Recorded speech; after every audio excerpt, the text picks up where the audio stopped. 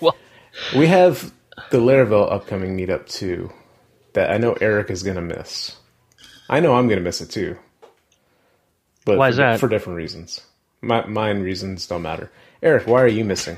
Just the non contribution you bring to the podcast really excites me.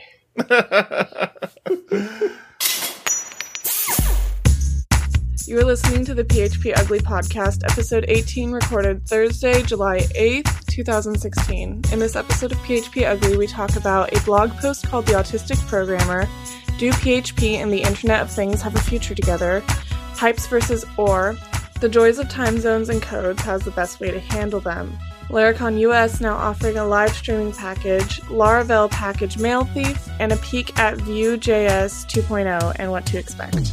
Let's get started. It is late on a Thursday night, and you know what that means? Time to get ugly. Time to get ugly. Already done. How's everybody doing? Not too bad. It's my fourth anniversary with my wife today. Really? Congratulations. And you're spending it with us. I am. What is wrong with you? She prefers it this way. Smart woman. See, It's easier for everybody. We prefer you stayed with her. Yeah. Well, no one really gets their way all the time.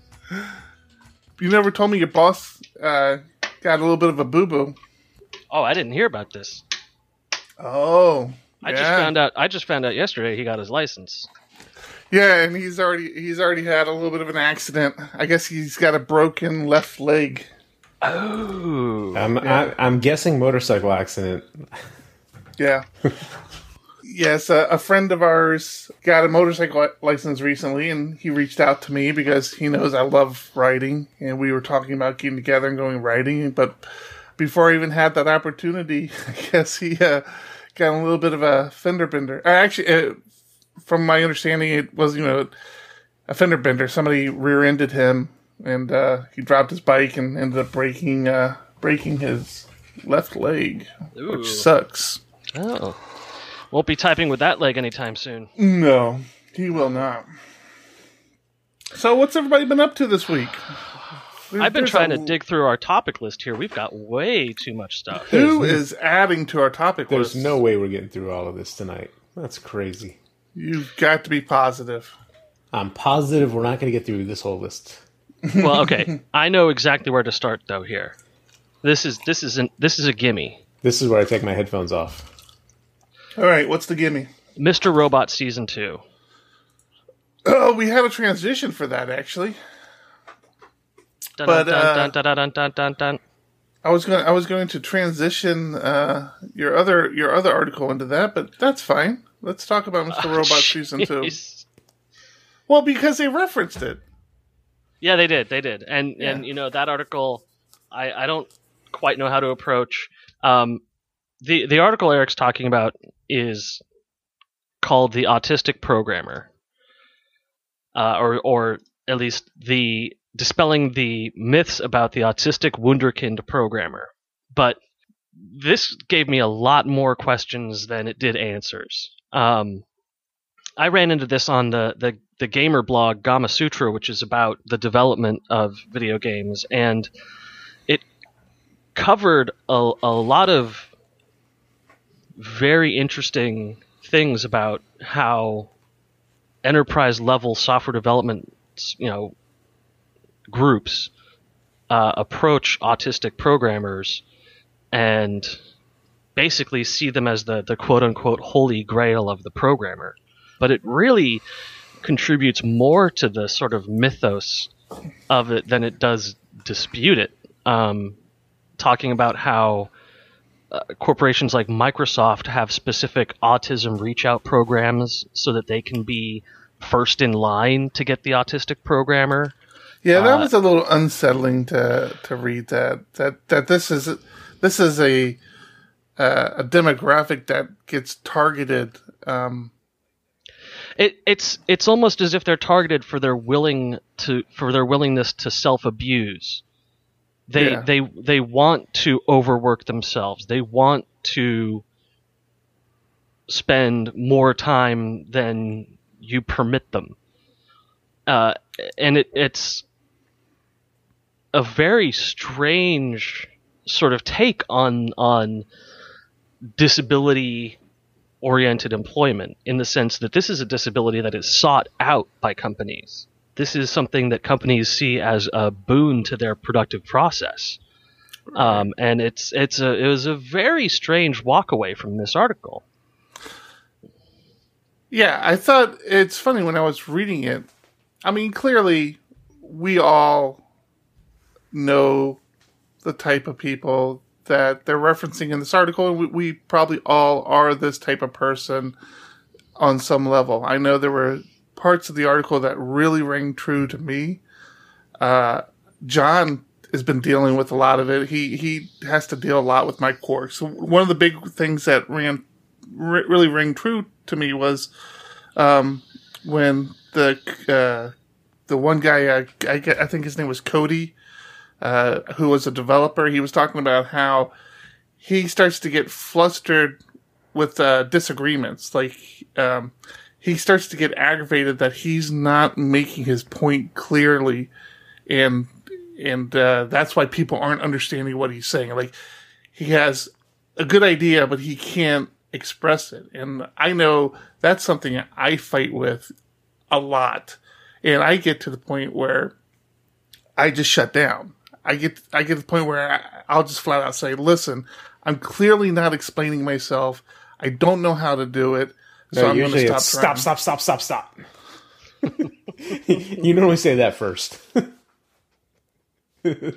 Well, one of the quotes here out of the article is many struggle working with others, which is a requirement in software development. The games industry is extremely grueling, 60 to 70 hour work weeks with harsh deadlines. All of these things work to the weaknesses of autism. Most are not able to cope. So the article, it acknowledges that these issues that come with hiring the wunderkind autistic programmer, but it deals with them in a really inhuman, hands-off way. Like, how do you make these people comfortable? How do you make these people come to you? And I found the whole thing very strange. I never saw it from that perspective before now. And I think it's something that's not very openly spoken about in software development management, which is, how do you get this guy who is worth $1 billion to you and make sure that he stays with you, even though he's going to be a complete pain in the ass? He's worth $1 billion. Is that so? That's how you read that, really? Absolutely. I mean, one of the headlines here is making workplaces more hospitable. Yeah, and it details out. It details out specifically Asperger's, because Asperger's is a very high-functioning end of the spectrum. Again, the term spectrum is considered looked down upon by a lot of people. But for the sake of the simplicity of this argument, Asperger's is considered the high-functional end of the spectrum, but it does have a lot of social issues, and the article explores the benefits and the drawbacks of that, and dealing with that as a manager. Yeah, it's funny. That specifically got me thinking. It's like, how would a company look if, for example, you were in a cleaning service that employed people with obsessive compulsive disorder. So you have like the best cleaning service in the world because you employ people who have this obsessive compulsive disorder to make sure things are clean.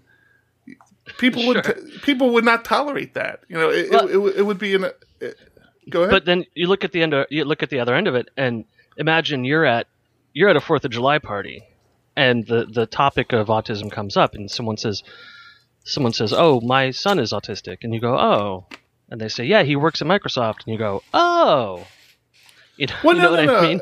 I think my point being, obviously, if they're in the industry, they're applying for jobs, you don't discount them. But I have an issue with the idea that they're being targeted. It just doesn't sit well with me. It's just and feels that's why yucky. Asperger's is a weird example of it, because Asperger's has trouble dealing with and having emotional responses. I had a friend in high school who had Asperger's, and he loved gaming, and we asked him about his favorite game, and he read off a review of the game from the back of the box. Mm. And we said, no, what's your opinion on the game? And he said, that's the opinion on the game. He didn't have a sense of self-opinion. Yeah. And so how is a person with no sense of self being taken advantage of in a situation where we'd all be glad to work for Microsoft, making good money and being respected for our knowledge? That's the thing, is I posted this topic, but I don't have a point. I don't have a perspective on this besides, this is a really interesting thing to think about, because this doesn't get discussed by developers a whole lot. Yeah, I still get yucky feelings thinking about people being targeted. But I do too. Anytime somebody is targeted, any targeted marketing, targeted advertising, I feel yucky about. But it's also gainful employment. So I don't know how I feel. It depends on how they're being taken advantage of, I guess. If they're well compensated and okay with it. If they're being taken advantage of, like, hey, we're paying you for 40 hours a week, but hoping they're going to work 60 to 70. But that's already the case with everyone in the games industry. Everyone in the games industry is salaried and abused, or hourly and abused. There's nobody who's coming out of the games industry except for owners and shareholders who isn't being taken advantage of in some way.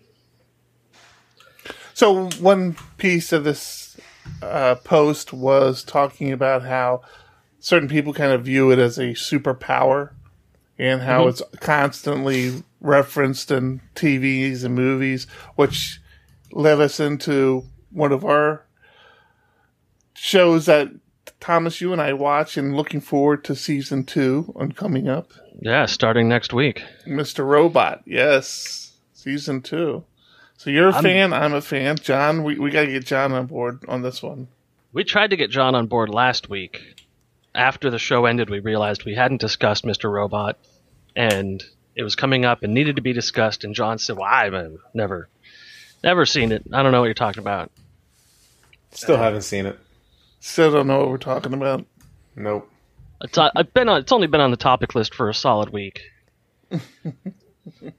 One of the most realistic depictions of hacking, of corporate programmer lifestyle. Very, very good show. I really recommend everyone go check it out. It's streaming all over the place. It's on my list to watch. I just didn't get to it before this episode.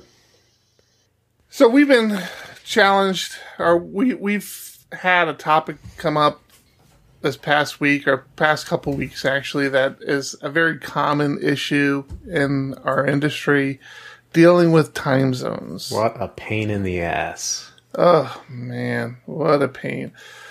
The best way we've come up with managing it moving forward, we have the issue of we've inherited legacy systems, all handling time zones and timestamps differently within their various areas.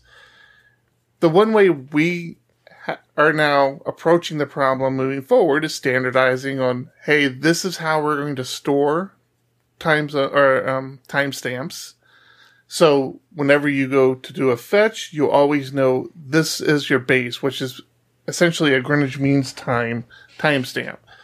And then how you present that to the consumer, there's a couple of ways that you can identify what time zone they're in. But that led this whole conversation about, the best way to detect the time zone a client's in, if it's a configuration issue, if it should be auto-detected. In some cases, we need to do both. A little bit of a conversation came around of if the company has a place in Los Angeles and a place in New York, and maybe the home office is in New York, and they pull up to look at entries for LA, if they should see a timestamp that says it's a Pacific Coast time, or if it should be converted to their time zone. I mean, just a lot of challenges around. There's a lot to think zones. about. The biggest thing being, how is data stored, which you brought up. Storing everything as GMT makes the most sense anymore. And then we got into a very heated conversation over the detection of time zones. And my big thing was we do our best to set a time zone for the user that we are currently displaying information to. And that's depending on the front end.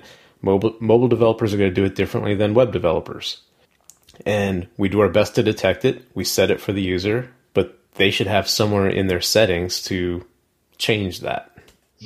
Yeah, if time is relevant to the information that's being provided, then they need to be setting their own time zone in one way or another. And an interesting note on this is that, did you know that in MySQL, your MySQL config holds its own time zone information, which is separate from the Unix time zone that is in the system that's running the MySQL server.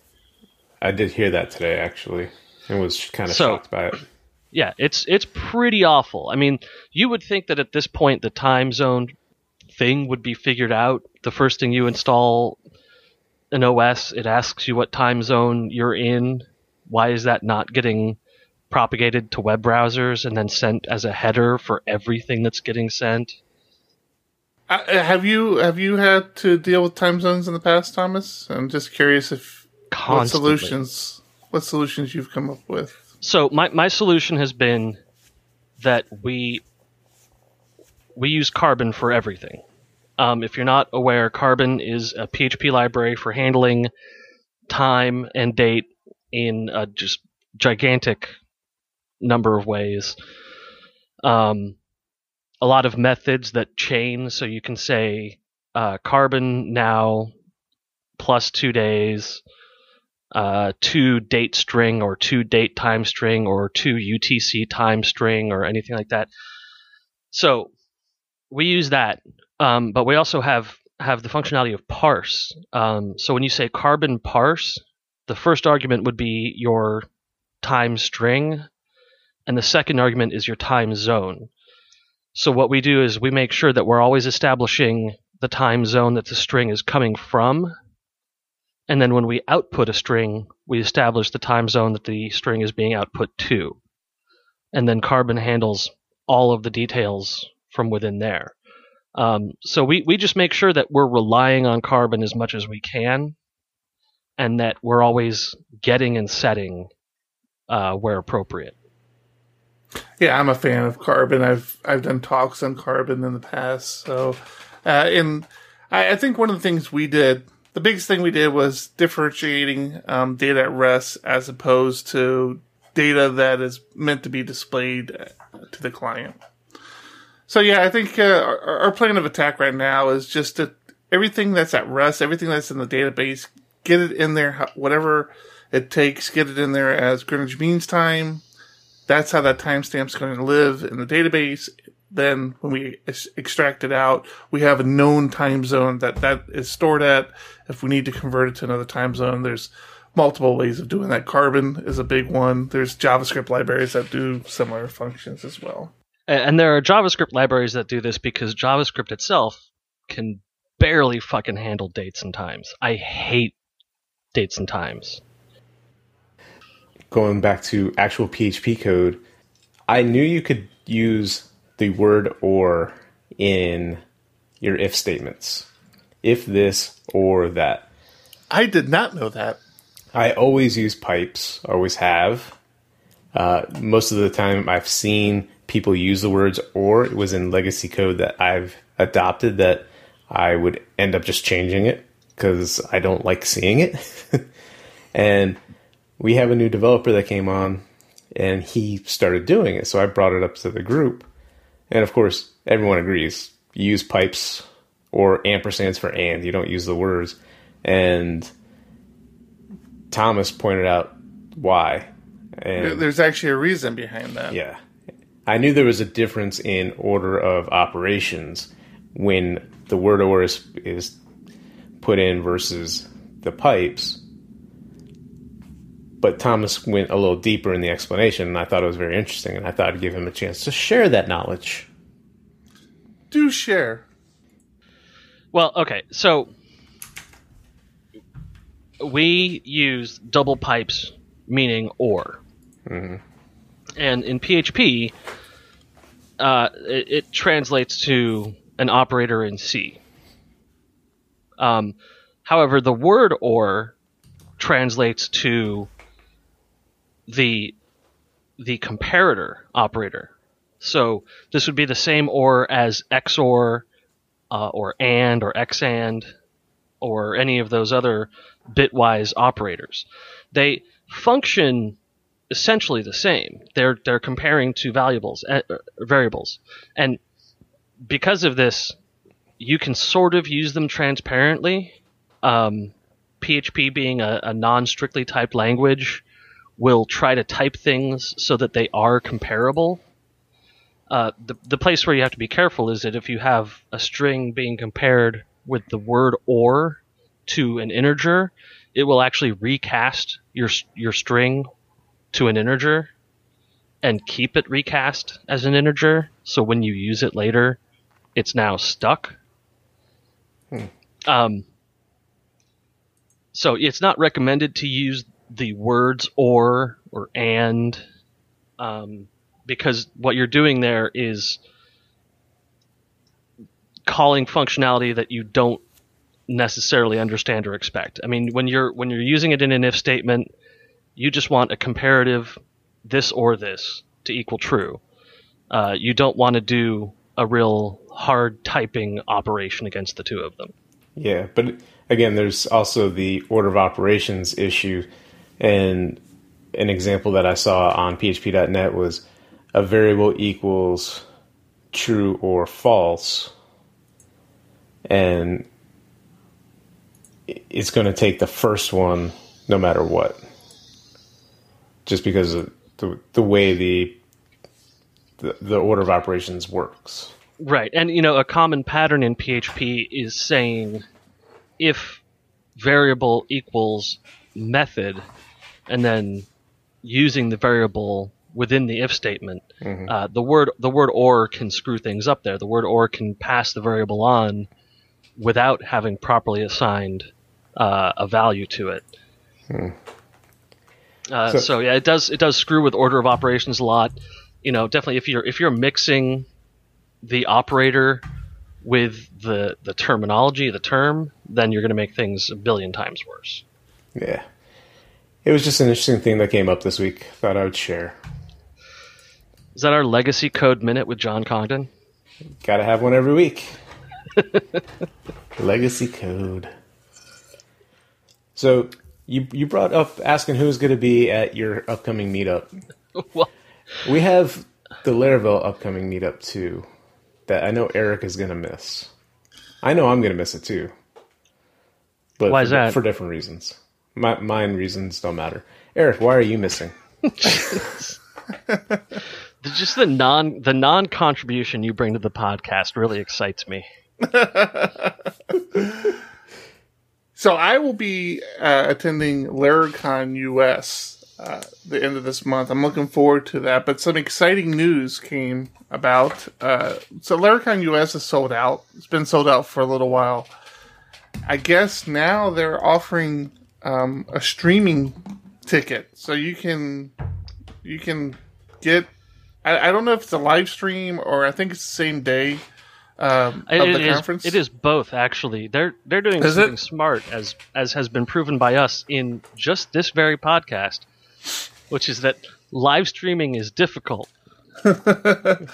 So, it does say live stream and early access video. Yeah. So that's... Yeah, so what they've done is they've acknowledged that live streaming sucks. And there is no guarantee that the live stream is going to work when you purchase this package from them. However, they will be making the video data available after the stream as well, and your live streaming purchase gets you both of them.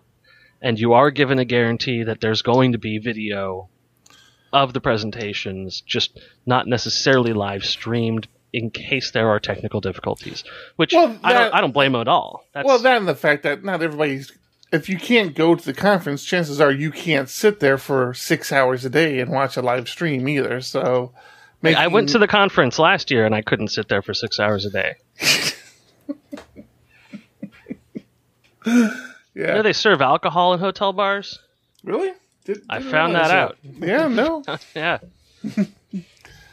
So that's kind of cool, I think. And the really cool thing about Laracon, I've said it before, and the reason why this live stream package is a good alternative is that it is a one-track conference, so there aren't multiple talks going on at the same time.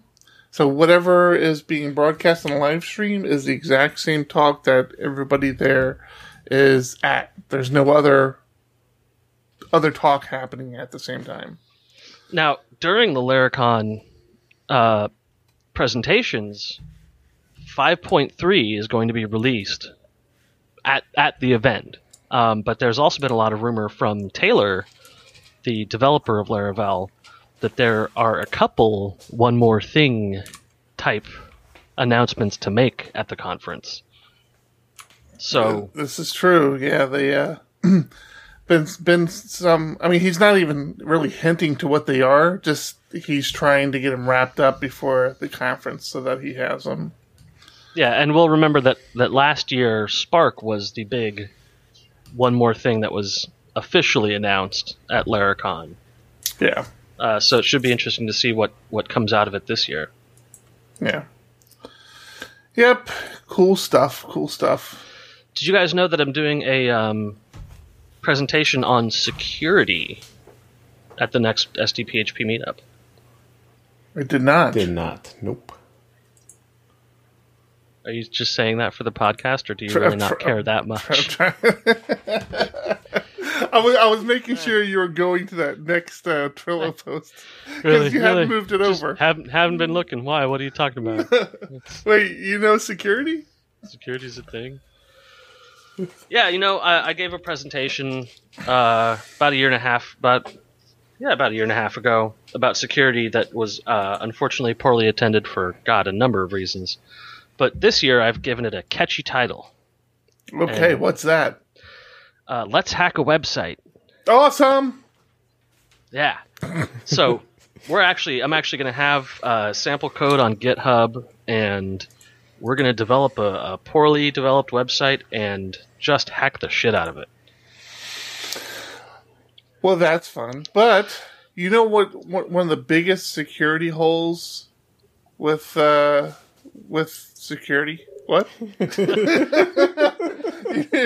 know what one of the biggest security holes on sites are? Let's take a quick silent break real quick. So one of the interesting topics that I'll be bringing up is... Wait a minute. Oh, you're totally going to sneak this one from me. I was taking you there, you little bastard. You were dancing me there. I liked it. Go ahead. No, you can have it now. No, Silence break. And go. Asshole. Swear to God, I don't like working with you. Okay, John, you're like 5% of this podcast. Why don't you walk us into this next topic? 5%? I think you don't talk. Is it that high? You really don't. You're like Silent Bob of the group. Yeah. One of the big security I did the issues. whole last topic. I've done 2 topics today. Come on now. This is fun. I'm going to bed. I'm tired. We record such too good late. progress going. We record Hold too on. late and too long. Mark it. It's been 40 minutes. John is going to bed. John hasn't had anything to drink tonight. Yeah. Is that out of sympathy for your wife? No. Are you not allowed to drink now? Self-imposed. She has nothing to do with it. You guys need to focus. So One of the biggest I don't want threats- to be. I don't want to have had drinks and then go to a hospital at 3 a.m. because that would suck. That would be way better than being sober at a hospital. Nah. Anyway, go ahead. Thomas, I think you've talked in the past about Mail Trap, right? Pretty sure you've talked about it. I don't know if I brought it up here, but it's something that I use frequently, and it's a great service that I don't pay for. Right. And probably should, because they have collaborative versions and stuff like that. Right. So it basically what that does is it gives you an endpoint to send your email to, and it just captures it. It doesn't forward it on because they're not real emails. They're not going to real addresses. You just want to capture it and make sure that it went out. Well, and you want to see the rendered content. That's the most important part, is that with any development I've done with email, there's the HTML body and the text body. There's rendered content that you have to view in one email client versus another. It's one of those things that's almost completely impossible to test. And MailTrap allows you to capture email outbound to any address with a simple configuration toggle. It saves a huge headache. Right. So that's a service that's out there. It takes a little configuring to get set up, and there's a free tier, and of course there's a paid tier. But now there's also a package that's been released by the guys over at Titan called Mail Thief that essentially does the same thing. It just keeps everything local on your box. So the email actually never even leaves your box, which might be helpful, especially if you're doing development where you don't have connectivity to the internet. That's probably a real benefit. But does it actually give you an interface so you can go back and look at the mail, or is it just... Yeah, it doesn't give you an interface, but it does log it, so you can go look at the log. It captures the email as it would have went out, so you're able to pull it up. There's just no pretty interface to it. I haven't used it. That's but Titan as in Kegels, not Titan as in Goliath. yes, that is 100% correct. Fun fact: one of the Kegels names, tight? one of the names we were going to go with as a company name was Titan. I was looking to name us Titan, as in Titan, but that's, as you would suspect, a very common name and very tough to get any domains, Titan domains. So We could buy the Titan top-level domain. is there a Titan top level domain? No, you can buy any top-level domain. You just got to have a lot of Couple friggin' million? money. Yeah, no, I'm okay, thanks. No, he's got a good point, though. No, he doesn't. If you really want to commit to it, a couple $1 million says a lot. It's not a couple million, is it? It's pretty I expensive. thought it was $100,000, but Yeah.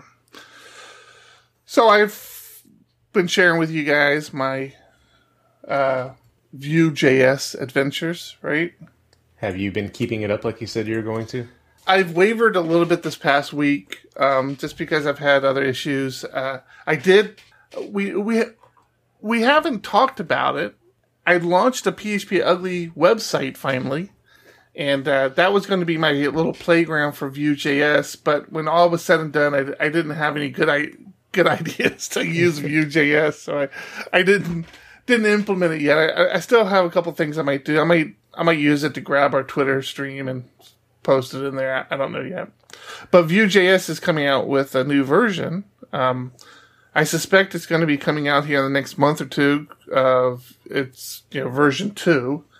So this is a major revision. This isn't just a small update. Yeah, I mean, I suppose. It's mainly adding features. It is deprecating a couple of features. One of the things it's deprecating is a feature that it had called sync, And it's funny because I just started doing some research on this and trying to think about where I could use it. And essentially what sync did is if the state of something changed in a child node, you could sync that so it would bubble back up to its parent node. So there's this idea of parent and children nodes. And typically the way JavaScript works is if state changes, it only goes downstream. It doesn't bubble back up. And sync gave you this ability to change state back up to the parent node. I guess when all was said and done, they just felt like you could get your application in a weird state. And so they're essentially deprecating sync moving forward. I don't know if they're deprecating it or if they're completely removing it in version 2, but that's one of the things that it's targeted to kind of go away. I do know one of the things that they're adding to Vue.js version 2 is the virtual DOM. And I know, John, you've got some experience working with DOMs, right? Do you understand what a benefit of a virtual DOM is? Not a clue, but I'm interested to read about it. Yeah, so just a little reading I've done on it. I guess it makes it quicker than interacting with the actual DOM. So what you do is you interact with a virtual DOM, and then it just does a diff against the real DOM. And for some reason, that is quicker than trying to manipulate the actual DOM. Well, I think when you're manipulating the actual DOM, is the browser then has to worry about re-rendering the page or making changes there. So, like you said, this just makes it quicker. Yeah. When you're doing one-off things, it's not a big deal, but people don't realize if you start changing, 10, 15 elements on the page, it's the browser's usually trying to keep up with that real quick. Mm-hmm. Where this would be in the virtual DOM, I guess when you're done with that, it would make all those changes at once to the DOM and then one update. Yeah, I know with jQuery, they often recommended doing things on an element that's not in the DOM yet. So you would do everything in JavaScript first and then affect the DOM just one time. So it sounds like it's similar to that, but makes it easier on the developer to manage it. Sounds exactly correct, yeah. I noticed the other thing, I noticed this when I was doing my single page app, and it's funny, I actually also noticed this when I go to Laracast. So Jeffrey Way is a big supporter of Vue.js. Clearly he uses it on Laracast, and you can hit certain pages in Laracast, and if you have a quick enough eye, you'll see the mustache curly brackets in certain places of the page. And these are the Vue.js kind of markers where things Vue.js is going to populate that area. So you'll see this big, this little mustache curly bracket, double curly bracket come up and maybe say something like profile. And then all of a sudden the profile would populate that area of the page.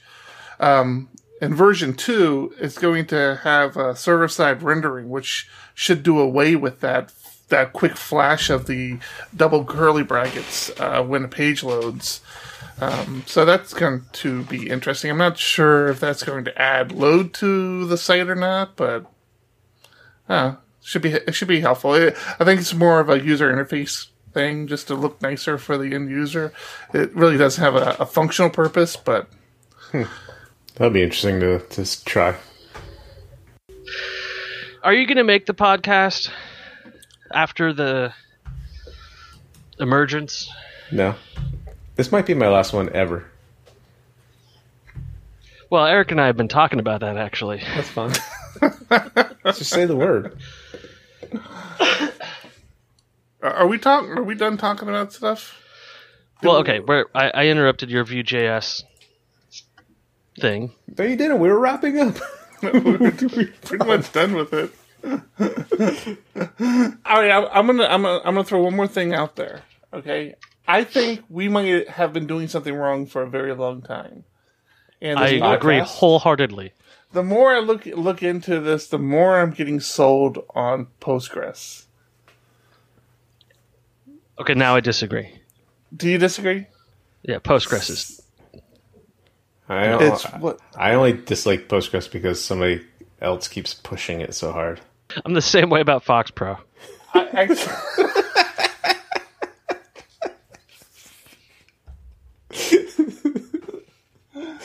That's awesome. By the way, all this stuff we're talking about, you have live on air. That's right. That whole break where we were talking about, who, as he went to get a beer. Thomas? He's Thomas? He's going to go back and rewatch this and be able to see it. No, he won't. Okay, no, everyone knows that that's not true. So Postgres, the one thing that I've always shied away from Postgres, we've talked about this in the past, are clients. There are no good clients, and I need a client to interact with the database. I'm just not that good at the raw commands to interact with the database. I've always shied away from Postgres, and I never really understood the differences between Postgres and MySQL. And we've had a project recently where we were asked to use Postgres, so I started looking more into it. We're using Postgres. I've stumbled on a couple things. Now, for one of our meetups, our upcoming meetup, or not our upcoming meetup, but August's meetup, we have somebody who's going to come in and do a talk on Postgres. So I looked into it some more, and I'm really starting to feel like we're missing the boat with Postgres. Postgres kind of forces you to do certain things correctly that MySQL is a little bit more forgiving on, and I think so. It's the opposite of PHP. Exactly. Yes, I think we've kind of fallen into the same kind of structure of where poor coders fall into. They use the path of least resistance, the easiest thing to do. That gets the job done. Whether it's right or wrong, it gets the job done. I feel like I've become that person with databases. I've definitely have gone down the path of least resistance, and I'm at a point where I'm starting to reevaluate that, and I'm getting very close to going full in on Postgres. I'll see what how the presentation goes on Postgres. I'm still doing some research on it, but I think we're doing things wrong when we're using MySQL as heavily as we're using MySQL. Here's the question: You're a huge proponent of Vim. Yes, this is true. That is one of the reasons I don't use Vim. That's hurtful. That is so hurtful. Everyone I know who's into Postgres is super into Postgres. This is way better. Everything's calculated better. Everything's indexed the one better. Thing I used to notice about Postgres is if you're a database person, you were into Postgres. If you're a developer, you were into MySQL. And that always kind of raised the antenna to me. It's like, okay, why are the people who are really into databases into Postgres? And I had always kind of brushed it off as, well, Postgres is more Oracle-like. And so, which is funny because Oracle owns MySQL, but this was before Oracle owned MySQL.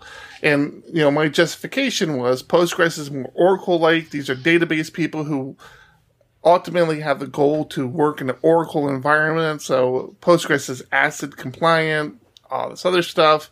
So is MySQL. Well, not by default it isn't, is it? I think you have to do some It is customization. now. It is now. Yeah. It wasn't. So I don't know. I'm starting to buy into this whole Postgres thing. I'm not there yet, but I'm getting there. I understand that. Let me ask you this: do you have a good justification for me not to use Postgres? Yes. Describe a table. Are you asking me that? Or are you doing some weird? No, it's just my experience with Postgres is that in their attempt to be a more improved database engine, they have completely left helpful functionality on the floor, such as describing a table. Describe table semicolon enter gives you the table's description, how it was created. Uh-huh. I found out through no small amount of effort that in Postgres this is /g table name. Mm-hmm. The documentation. But I mean, that's just understanding the difference, right? I mean, sure, but there is a trade-off of simplicity in use versus performance, and if the performance. Well, I actually think performance sides with my understanding of it is performance sides with MySQL. Right, performance on indexes sides with Postgres. But Really? ease of use sides with MySQL. And that's where it's how much money does it cost you to develop But and again, maintain. your justification is it's easier to use, which is not always a good approach. No, it's not always, but you have to evaluate the balance between is it easy to use and is it cheap to run. How many queries are you running? How hard is it to deal with as a database engine? We could use, theoretically, the most complex, high-performance database engine possible on any of the projects that we work on. It's just that the value in having an employee who can understand and manipulate those is not there. But I mean, I don't think there's that big of a discrepancy. I mean, you're making you're equating it to almost an Oracle solution where there's just such a huge jump. Absolutely am. Yeah, so I don't think there's that big of a jump from MySQL to Postgres. I think that gap is a lot smaller. And do you know what Galera is? No. Galera is a multi-mastered replication schema managed by the group that created the MySQL spinoff. MariaDB? No. MariaDB is literally a MySQL. Percona. Percona. Yeah. Percona has released a massive library of free tools for managing MySQL. Managing and whole infrastructure control. A set of tools that simply doesn't exist for other databases, or at least not at the price point.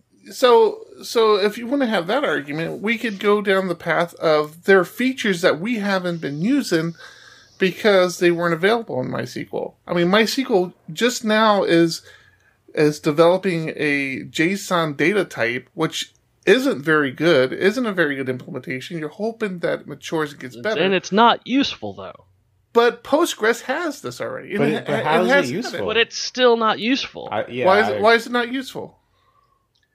Because I mean, it's running NoSQL in a MySQL column. I don't know. I think it's. I would tend to disagree with you, but I haven't used it to know for sure.